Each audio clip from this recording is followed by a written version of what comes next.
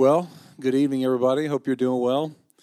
I feel like in some ways we're kind of limping to the finish here of this Ecclesiastes study as we near the summer. I've had several people ask me, how many more weeks is this, which I hope is not the same as asking, is it over yet? But I don't know, maybe it is.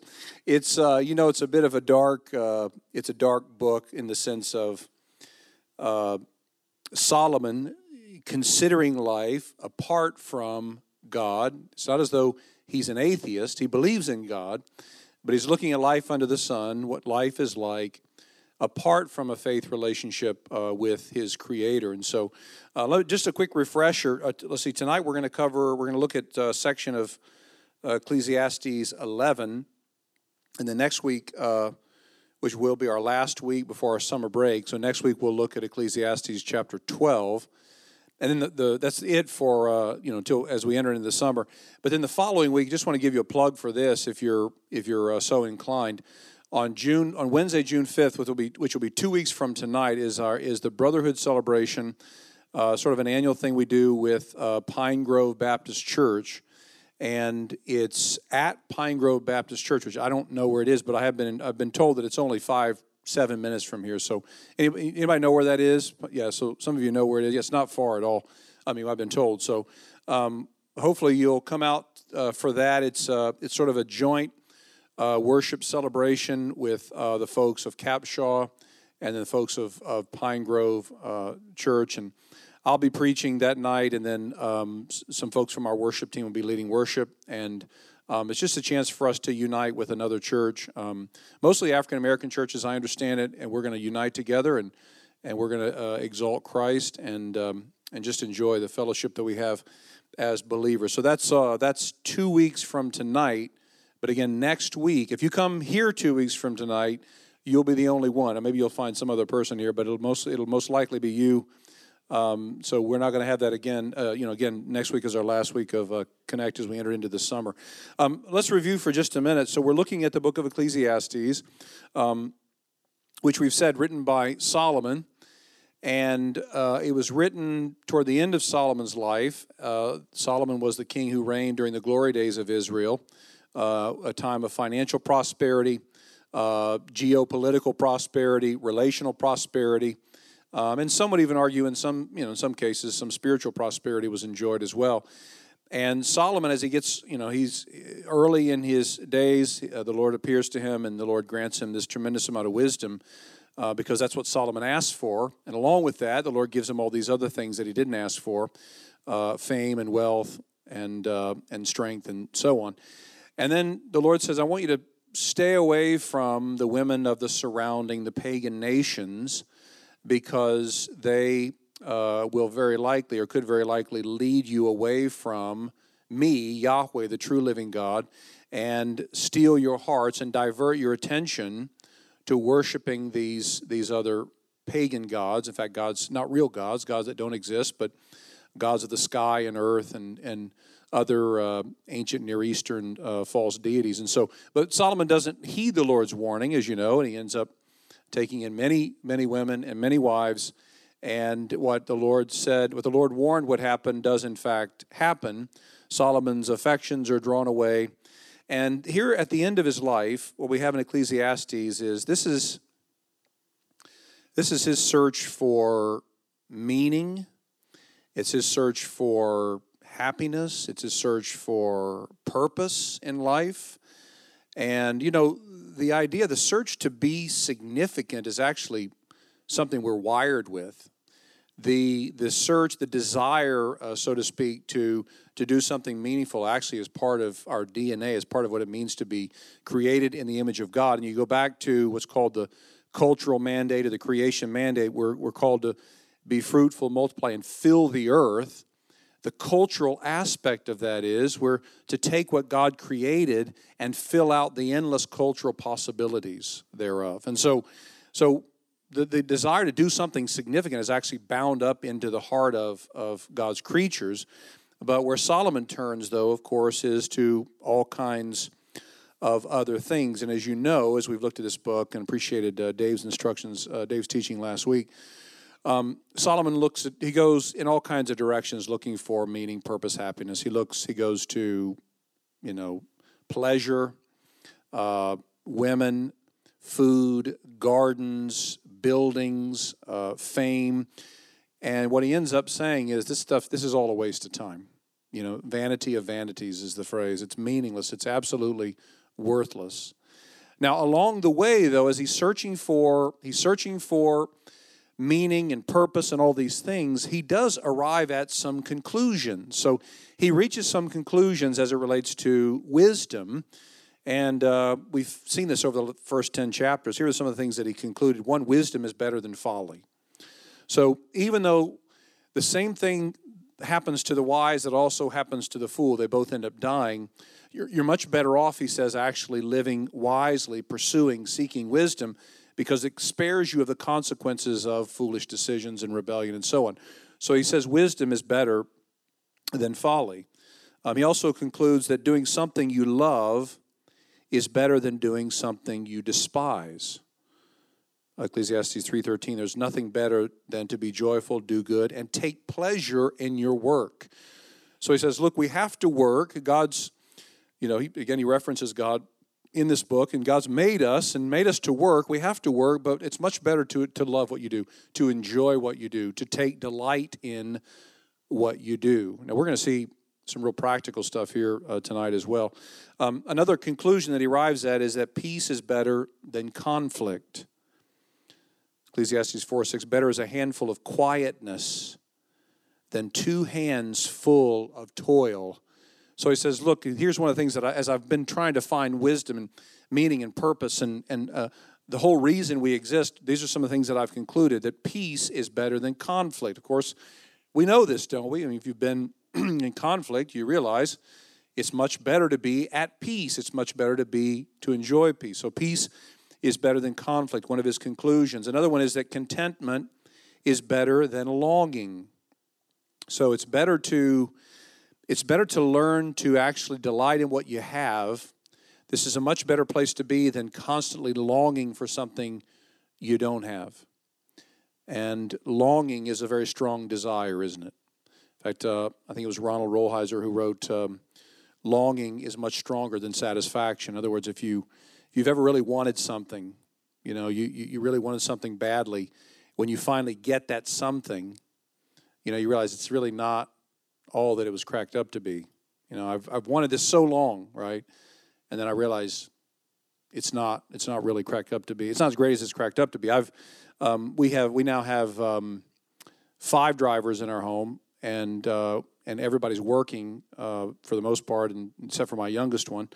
And so we have 3 cars and 5 drivers. And so for the longest time, I really wanted to get a Jeep. I'm just really, and every time I drive my wife crazy. Every time we drive around, I'd say, there's a Jeep over there. Why are you pointing out every Jeep in creation? Like, I see it too. You don't need to let me know every time you see a Jeep. But finally, my brother-in-law knows this guy, which sounds kind of dark, but this is all in the up and up. He knows a guy who has his own body shop and fixes up. And so he came across this Jeep that had been kind of wrecked and and he said he would give it to me for this great price, and then it takes him about a month and a half to fix it up. And so I went ahead and, pulled the trigger on it, but it's been 4 weeks now, and I'm dying to get my Jeep, but I know as soon as I get it, it's going to be like, okay, I drive it once. And so longing is stronger than desire. And Solomon realizes one of his conclusions is that contentment is better than longing. Another one is friendship is better than loneliness. Another conclusion, 2 are better than 1, you may recall from the Ecclesiastes. Another one is hard work is better than laziness. Whatever your hand finds to do it with all your might. Ecclesiastes 9:10. Another one, Ecclesiastes 10, calmness is better than anger. He says, because calmness will diffuse a situation, anger only ignites a situation. So again, he's on this search for meaning and purpose. Why do we exist? It all seems like a waste of time. It all seems like meaninglessness. And these are some of the things that he uncovers, some of these conclusions. Being alive is better than being dead. Ecclesiastes 9:4, a living dog is better than a dead lion.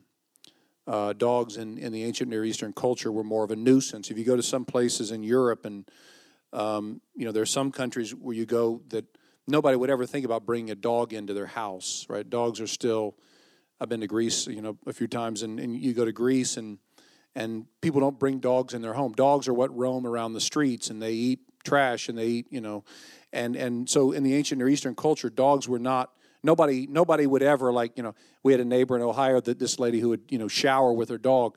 Nobody would ever do that in ancient Israel. It would have absolutely been absurd. It would have been laughing stock of the community. But what he's saying is, even a dog which is not cherished, not valued, a living dog is better than a dead lion, because a living dog still has hope. So these are some of the conclusions that he arrives at. And now he's kind of done with the overanalyzing. He's done with the sort of uber calculating. And now he's going to make some observations from nature. Tonight I want to point out 4 of those. And they're actually observations that are intensely relevant for us as believers in this the new age. So 4 kingdom lessons from the laws of nature. Ecclesiastes chapter 11. Let me read verses 1 through 4, and you'll see it behind me as well. Cast your bread upon the waters, for you will find it after many days. Give a portion to 7 or even to 8, for you know not what disaster may happen on earth.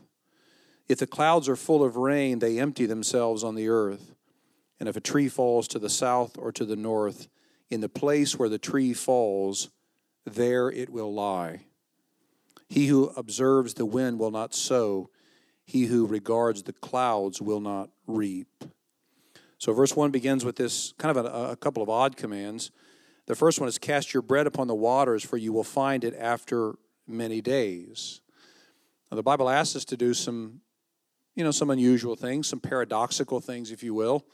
Lose your life in order to find it. Give your life, and you'll receive more. Give, and you'll receive more. Hate your family for my sake, Jesus says. In other words, I must be preeminent. Lots of hard things, but this is a weird thing. Cast your bread upon the water. The immediate image that comes to my mind is, you go to the beach and the waves come in. You take a loaf of bread, you throw it into the water. That's what it sounds like he's saying, right? And it's going to come back to you. But if you ever did that, and by some stretch you actually got your bread back, it'd be kind of gross, wouldn't it? It'd be soggy, ruined. What are you going to do with it? You can't eat it. You can't bake it. So what's he saying there? What's the point? Well, Solomon has something different in mind. This is not, again, you throw a loaf of bread into the water, it won't last until it's gone. You get it back, and it's kind of like soggy bread. Nobody wants to eat soggy bread, which is why I don't eat meatloaf, by the way. But Solomon has something different in mind here. He's speaking, unless somebody's made meatloaf for me, it's in the back. You're going to drop it off tonight. I'll see what I can do. He's speaking metaphorically as a way to encourage calculated risks. In Solomon's day, international trade or business was done by the sea, right? There were no airplanes in Solomon's day. And so an industrious person would send his or her product out to sea, and there were no tracking devices. There was no GPS. There was no way to make sure that your product, what you were sending out, arrived at the destination. And so there was an element of risk involved. But this is what an industrious person would do. He would send his or her product out to sea and then wait for the ships to return with the fine goods from foreign lands, as it were. And to find it after many days was to receive the reward for one's investment. But again, this is risky business, because once it's out there on the ship, you have no way to control it. Sometimes you got something in return for your investment, and sometimes what you sent out and hoped to receive something back, it only disappeared. Sometimes ships were long delayed in their return, and profit was a foregone conclusion, or at least it seemed like it would never work, rather. So there was risk involved. But the reward was worth the risk. And so it's the same way with our investments, particularly our spiritual investments. This is what Solomon is getting at here, and especially our divine author. There's a risk in following Christ. There's risk involved. Jesus makes that clear in Matthew 10. There's risk involved in sharing our faith. There's nothing that will put a damper on an evening more, especially a family gathering, than bringing up Jesus if you're around unbelieving family members. I've done this before, and probably at the wrong times, I'm sure, but around unbelieving family over Christmas, and it just, just the best way to clear a room, right? Everybody all of a sudden has to use a restroom or they're hungry or whatever. So you bring these things up. There's a risk involved in sharing your faith. There's a risk involved in talking about Jesus with your neighbor. And we don't know what God's going to do with those conversations. We don't know what God is up to behind the scenes. There's a church in Jackson, Mississippi called First Presbyterian, where they're on fire about mission, and over the last 15 or 18 years, they've sent nearly 40 families from their church to cross-cultural mission. I mean, just unbelievable. They support over 200 missionaries, and these are real partnerships, not just kind of sending a check. Well, one of the elders of that church, heard him tell the story once of how he was in Eastern Europe. He was in Ukraine on an evangelism trip, and he was sharing the gospel door to door and trying to help this new church plant, sort of meet people. And, just felt like it was an absolute waste of time. I mean, humanly speaking, he didn't see any fruit. He was really frustrated. He was really bothered by the fact that, he had a couple of conversations, but it really didn't seem like he got anywhere with anybody. And so he was kind of reflecting on that and, just decided to give it to the Lord. And one day, this elder, elder at the church made multiple trips. And so a few years later, even though I was kind of frustrated, thought, should I go back? Are we really accomplishing anything? The church plant was growing by God's grace, and people were coming to faith. One day on a return trip, the same elder went out with friends, and he's out with friends in an area that he'd been before, sharing the gospel. And somebody came up to him and asked him if he would take a group picture. So there were 4 other folks standing there. And so the elder of the church took the picture of these guys and handed the camera back. And one of the guys in the group said, hey, you probably don't remember me, but 4 years ago you came to my apartment and shared the good news of Jesus Christ, how he died for sinners like me. And he said, I prayed the prayer, but I was just going through the motions to please my mother, who wanted me to turn my life around. I was in a bad condition for about 2 years after that, completely lost hope. I was drugging and drinking, intending to kill myself.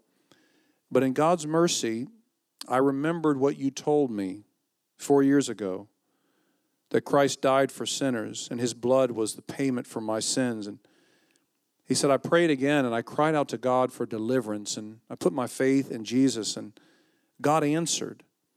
I've been delivered. And he said to the man, you may wonder sometimes if you're really doing anything, going around sharing Christ in this foreign country.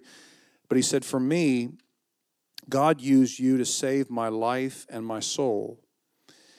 And so we don't know what God's doing. A lot of times we're just, to use the farming metaphor, we're just sort of getting the boulders out of the way, We're stirring up, we're tilling the ground. We're casting the seed. We don't know what God's going to do. God may do something that we never expected. It may be a year, 5 years, 10 years. And so, the part of this is taking risks. And here's I'm not there yet. Let me just share some of the ways that we take risks here. There's a risk in sharing our faith, right? You could be ostracized. You could be rejected. There's a risk in planting a church. What if it doesn't work? What if it doesn't take? What if people don't show up? There's a risk in giving sacrificially to kingdom work. There's a risk in investing in a new area of ministry. The preacher is telling us to take risks.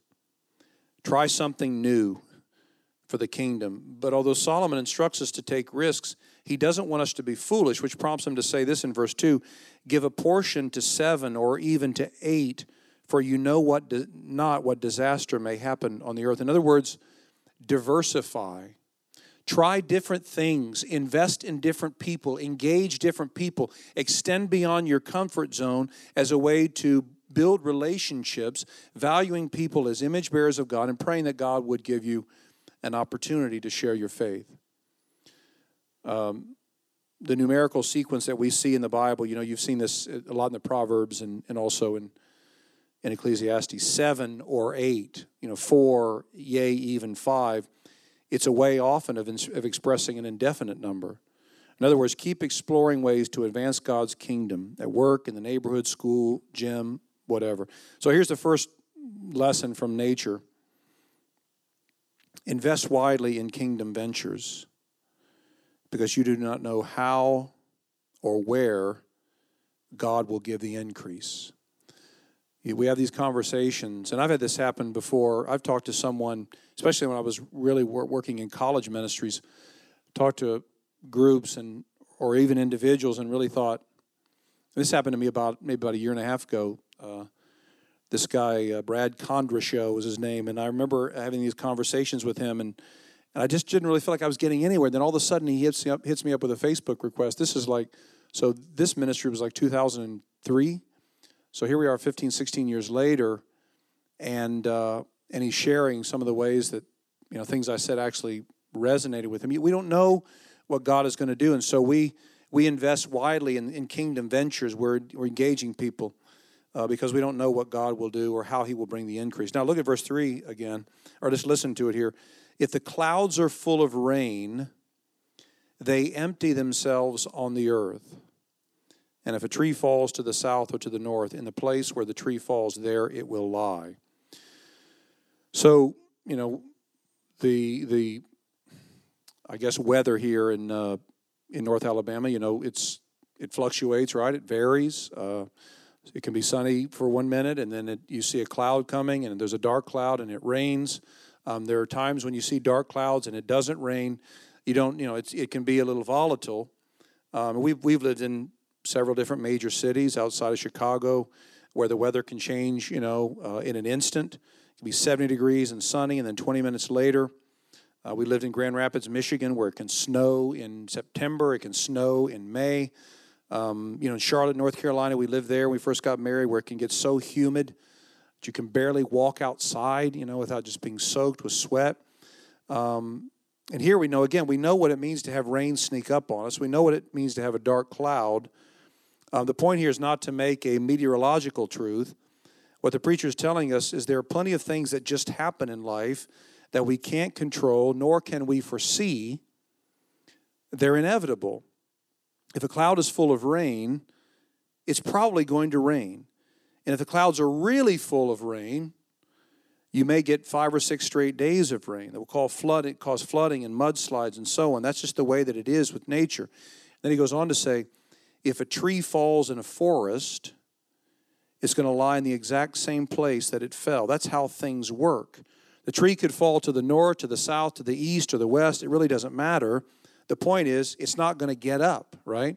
It's going to lie right there. It's going to lay right there where it is. A fallen tree will not move unless someone moves it. There's no exceptions to this. This is a law of nature. Again, and here's the lesson I think that's helpful for us as it relates to kingdom activity. We cannot change what's been done, but we can adjust for the future. There was the first church that I served at, we did a Monday night and a Tuesday night study on Proverbs and Ecclesiastes, and we got to this verse, the tree has fallen in Ecclesiastes 11, and it kind of became a sort of pastoral mantra. If something would go poorly, we couldn't change it. We just say, and it was we would say to each other, in other words, okay, it's time to move on. That didn't go the way that we wanted. The tree has fallen. Okay, what are you going to do? We wish this would have been more fruitful, more productive. The tree has fallen. Now you can say if someone, someone you know or love, they're having a hard time moving past something. You can say, look, the tree has fallen. In other words, you can't change what's been done. You can only adjust for the future, trusting in God's sovereignty. And so, as this relates to sort of the kingdom, if you're serving Christ, you can prepare for an adventure. Jesus says in Matthew 10 to his followers, I'm sending you out like sheep among wolves, right? And then he says, all men will hate you because of me. I mean, not every single individual person hated the disciples. Some actually welcomed them into their homes. But he's saying people from all walks of life, people from all rungs of society, as it were, you're going to be hated, even by your own family. Brother will turn over father to death and so on. And so you can expect an adventure if you're following Christ. You can expect to suffer. Not only that, we live in a fallen world, which means that we can expect, just because we live in a sin-cursed world, to deal with heartbreak and disappointments.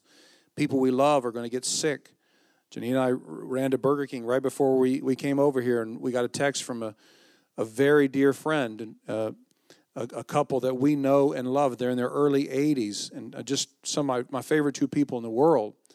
And the woman, has lung cancer and is in tremendous pain. And first that we'd heard about it, but she may not live very long. This is, we live in a broken world, a sin-cursed world, so we're going to endure suffering. People have accidents. People get in fights and so on. These things are inevitable, but we can't live in the past.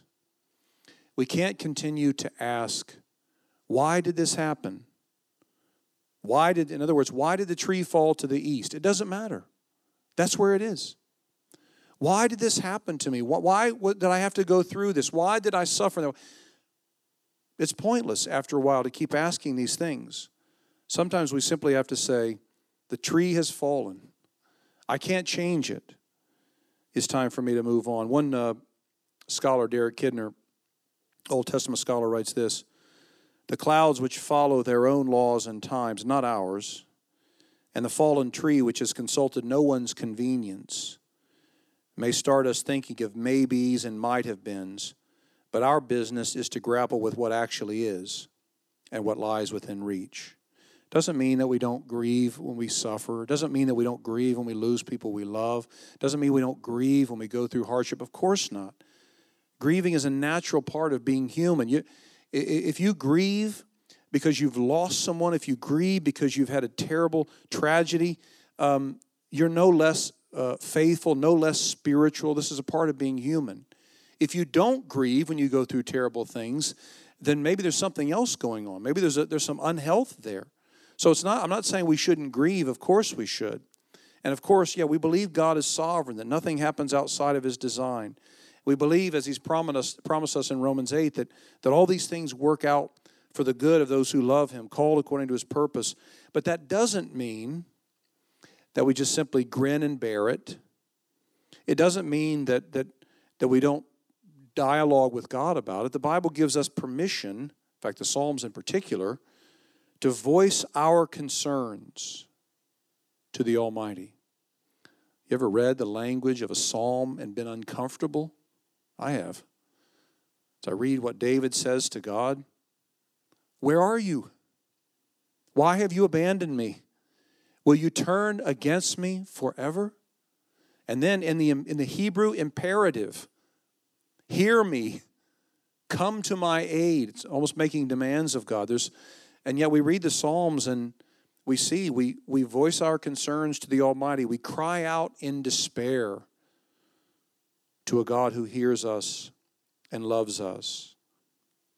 We were on the way for lunch on Sunday afternoon after church, and my 13-year-old daughter, who by God's grace, she just has this great, a very inquisitive mind and a theological understanding. And she said, Daddy, if God is sovereign, she said, sits over in the service and listens and takes notes. She said, if God is sovereign, then why do we pray? Shouldn't we just say, God, do your will? I said, well, there's tension there. Yeah, we pray, we're called to pray according to God's will, right? But at the same time, we say, God, please hear me. This is what I'm asking for you to do. This is what I'm pleading with you to do. And so just because things happen and God is sovereign doesn't mean that we don't cry out to God with these things. And the Psalms really capture the full range of spiritual moods, the heartbreak of unfulfilled expectations, the joy of victory over sin, the anger against unrighteousness that prevails, the sorrow over repeated sin, the brokenness of repentance, Psalm 51. And David just says, my bones ache. They groan within me. Restore unto me the joy of your salvation. The frustration with God's apparent slowness captured by the Psalms. We need to be honest with God. I remember, speaking of working with college students, which was such an energizing thing for me because of the questions, and I was doing a study one time on the history of the Reformation, and I just got so many great questions and so many good stuff. And we would also sometimes sing a couple of ancient hymns. And one time we did a discussion, and we sang this hymn, How Firm a Foundation, right? You're probably familiar with that one. And there's a line in there that says, what more can he say to you than he hath said to you who for refuge to Jesus hath fled? And this one young lady, probably 20 years old, a new believer, she was agitated by that. She stopped singing it. She came to me afterwards. She said, what more can he say to us? Are you kidding me? I've got all kinds of questions. I got a lot of questions, and I'm not getting a lot of answers. But there was some real purity in her sort of frustration. Like, no, there's still a lot of things that I don't know, that I want to know, that I don't feel like God has answered. And that's a natural response. God wants us to bring those questions to him. But in the end, we have to settle with this answer. Why? Because he loves me. I saw a meme this week, the other day. It said, Jesus loves me, this I know. His whole life tells me so. And I thought that was really beautiful. I mean, how do we know? We don't know what God's doing. As I said on Sunday, we don't know the micro reasons, the small picture reasons, but we know the macro reasons because he loves us and he is forming us into the image of his Son and he is keeping us unto himself and so on. So we may not understand everything that's going on, but we trust him and leave the past behind, and then we make the necessary adjustments in humility, moving forward by God's grace. Augustine in the 4th century said it this way: trust the past to the mercy of God, the present to his love, and the future to his providence.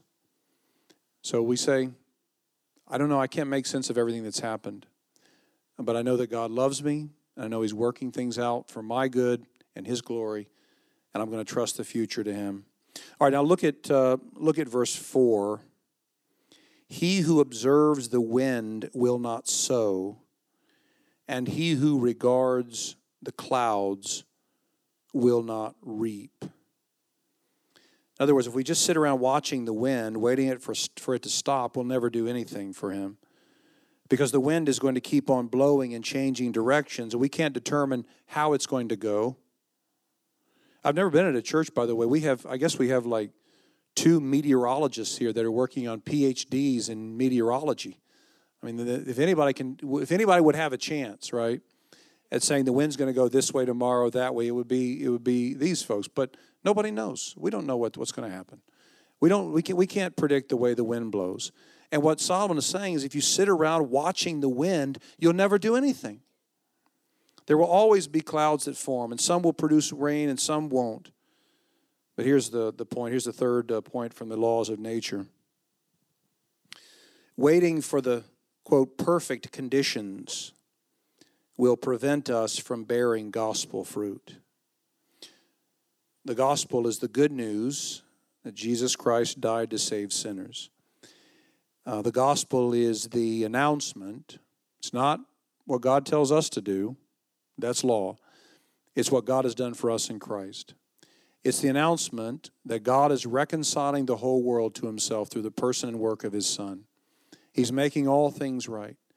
In 1,000 ways, 1,000,000 ways, everything that's broken, everything that's faulty, everything that's been tainted by sin, God is going to make whole. This is the whole concept of shalom, that Hebrew word that means wholeness or healing or peace. And the gospel, what God has done for us in Christ, is actually the fuel that moves us, that motivates us, that stirs us. It is our motivating force. If we're sitting around waiting for the perfect conditions. Now, I'm not saying we do things haphazardly. I'm not saying we do things recklessly. We have neighbors on one side that just moved in about 3 weeks ago, brand new house, new construction. I'm not going to go over. We've talked to them twice now. I'm not going to go over there, and the first time I meet them, ask them if they know where they're going to go when they die, right? That wouldn't be loving. That wouldn't be the way to build a relationship. But neither, I hope, do I have to wait for the absolute perfect condition, everything to be right for me to actually talk to them about spiritual things. If we're waiting for the perfect conditions, if we're always watching the wind, we will never sow. He who regards the clouds, sitting around him. Again, this is all this was an agrarian society where rain meant so much and they were dependent on it. And what he's saying is, if you sit out there and you're just sort of looking, is it going to rain? Maybe it won't rain. If I think it's going to rain, I'm going to do some work. So you're sitting around waiting for the clouds. You're not going to do anything. Not going to make any progress. What God has done for us must be what compels us to do for Him, so to speak. And not as a way to get something, not as a way to twist God's arm, not as a way to get God's forgiveness, but as a testimony that we understand what He's already done for us. Sometimes people won't do anything, though, for the kingdom, again, until they're waiting for the absolute perfect time, the right time in their minds. And by giving us this example of a farmer who refuses to work until the perfect weather conditions, Solomon gives us a very practical warning. Don't waste your life waiting for the perfect time. Serve the kingdom right now where you are. As Jesus' disciple Peter would later say, in a bit of sort of poetic language as well, bloom where you're planted. Take advantage of where you are.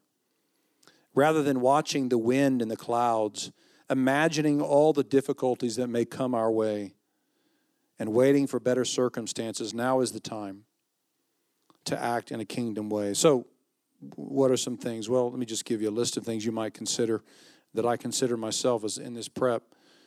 Reconcile that relationship that's been strained for months or years. Why wait for the perfect time? Why watch the clouds? Reconcile that relationship. Join a small group where you can encourage others and be encouraged. Why wait until everything lines up? Step up and lead in a ministry, or if you're not called to lead, ask someone that you respect to pray for you, to disciple you, to invest in you.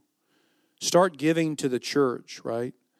Set aside, and I'm realizing in many respects I'm preaching to the choir on these things, so to speak. I know that this is a faithful group, but I think these are helpful things. As Solomon says, the farmer who's sitting around waiting for the perfect conditions is never going to get anything done. And I know I can wait at times and delay and equivocate and procrastinate, thinking there's going to be a better time. Pursue the dream that you believe God has given you in your life. Start a friendship with a neighbor. Pray that God would use it to bring that neighbor to Himself. I'm inspired by my friend Pastor Chris here in the way that he engages his neighbors. He talks to them, goes outside in the back in his underwear to get their attention, whatever it takes. No, he never said that. I don't know. Maybe he does. Whatever it is, but he's engaging his neighbors, and he can already talk about, after having been in that neighbor just a short time, some of those neighbors. And I know Pastor Adam and Sarah are fantastic at this. The point is, rather than waiting, step out in faith, and not necessarily in faith that what you do will succeed the way you want it to, but in faith that God will take what you offer, what you do, and use it in some way for His glory. All right, let's look at these last two verses, verses 5 and 6. As you do not know the way the Spirit comes to the bones in the womb of a woman with child, so you do not know the work of God who makes everything. In the morning, sow your seed, and at the evening, withhold not your hand, for you do not know which will prosper, this or that, or whether both alike will be good. Here are two verses that remind us, again, in a very poetic way, of the mysteries of life that we must accept if we are to do anything productive for the kingdom. We have to learn, and this has been, and I'll be honest with you, this has been a difficult thing for me. The way that I'm wired, I've got some engineer in me, which means I want to get it figured out. Is that fair, Dusty? Yeah, okay. I want to get it figured out. I struggle sometimes with dissonance, with mystery. But if we're going to be faithful followers of Christ, there are plenty of things where we have to be able to say, yeah, I don't know. I can't make sense of that. I had a professor in seminary, Dr. Ron Hawkins, who he was the number 2 guy for Jerry Falwell for a long time, and then he left to become a lead pastor somewhere. And I don't know, I forget what we were studying, but this was like some sort of leadership class, and he said, kind of out of the blue in front of the whole class, he said, John, he said, I think you're really going to struggle with dissonance. I said, what do you mean by that? He didn't even know me very well, but he said, you like to have it all outlined and buttoned up and so on, and it just doesn't work that way. And so I immediately switched classes and petitioned for him to get fired, but no, I really did not. But I learned from that because what I realized was, I like to have answers. But so much of Ecclesiastes is actually calling us to embrace mystery. We don't know, verse 5, we don't know how God infuses the Spirit into the human body at conception while inside its mother's womb. This is a miracle beyond human comprehension. And anyone who's ever been around a lady who's pregnant knows there's something amazing about the fact that there's a living person, there's a whole person, a living person inside of another person, moving and changing positions and kicking at times. And it's just this incredible thing. And now we have more scientific and medical data, of course, that Solomon did, but it still didn't diminish the sense of wonder. Philip Reich, in his commentary on Ecclesiastes, says, who can possibly explain how the life of a soul animates flesh and bone? Well, how are we going to put that in an outline? It doesn't work. This is a work of God that transcends our understanding, and Solomon uses that mystery of the child in her mother's womb as a microcosmic example of the breadth and scope and wonders of God. So many things are beyond human comprehension. And again, here he highlights the mystery of creation and the providence of God. God doesn't inform us the whys and the hows of all his plans and purposes, but he does constantly reassure us that he's in control and he's a loving God, that he cares for his creation. He's working things out toward a wise. So what does that do for us? Well, here's the final of our 4 lessons from the example of law or nature. Uncertainty should motivate us to action instead of paralyze us. There's these great mysteries should call us to be active. In the morning, sow your seed, verse 6, and at the evening time, withhold not your hand, for you do not know which will prosper, this or that, or whether both alike will be good. Why? Because even though we don't know what God is doing, we know that we can trust in what he's doing, even if it doesn't make sense to us. You never know, Solomon says, how God may use your efforts. And I see this all the time in ministry. There are times when, I spend the most amount of time in sermon prep and wrestling with original languages and literally praying on my knees before God in my office, asking God to do a work. And then when I preach it, I feel like I've really delivered one of my better sermons, and I feel like I've explained it well and I've communicated it well, and it's nothing. Crickets. Nothing. And there are times when I get up and I stumble over my words and I haven't put the adequate amount of prayer into it, and I haven't really dealt with the original languages in earnest, and I preach and God just does something that I never would expect. And people say, that really spoke to me, or the Holy Spirit did this, or I appreciate. We don't know. We don't know what God's going to do. We don't know what God's going to do with our efforts, even with our paltry efforts. Sometimes people use uncertainty as an excuse not to do anything. It's the plague by the what ifs. What if this happens? What if that happens? What if I disappoint people? What if I'm not clear? What if I confuse people? What if I make someone upset?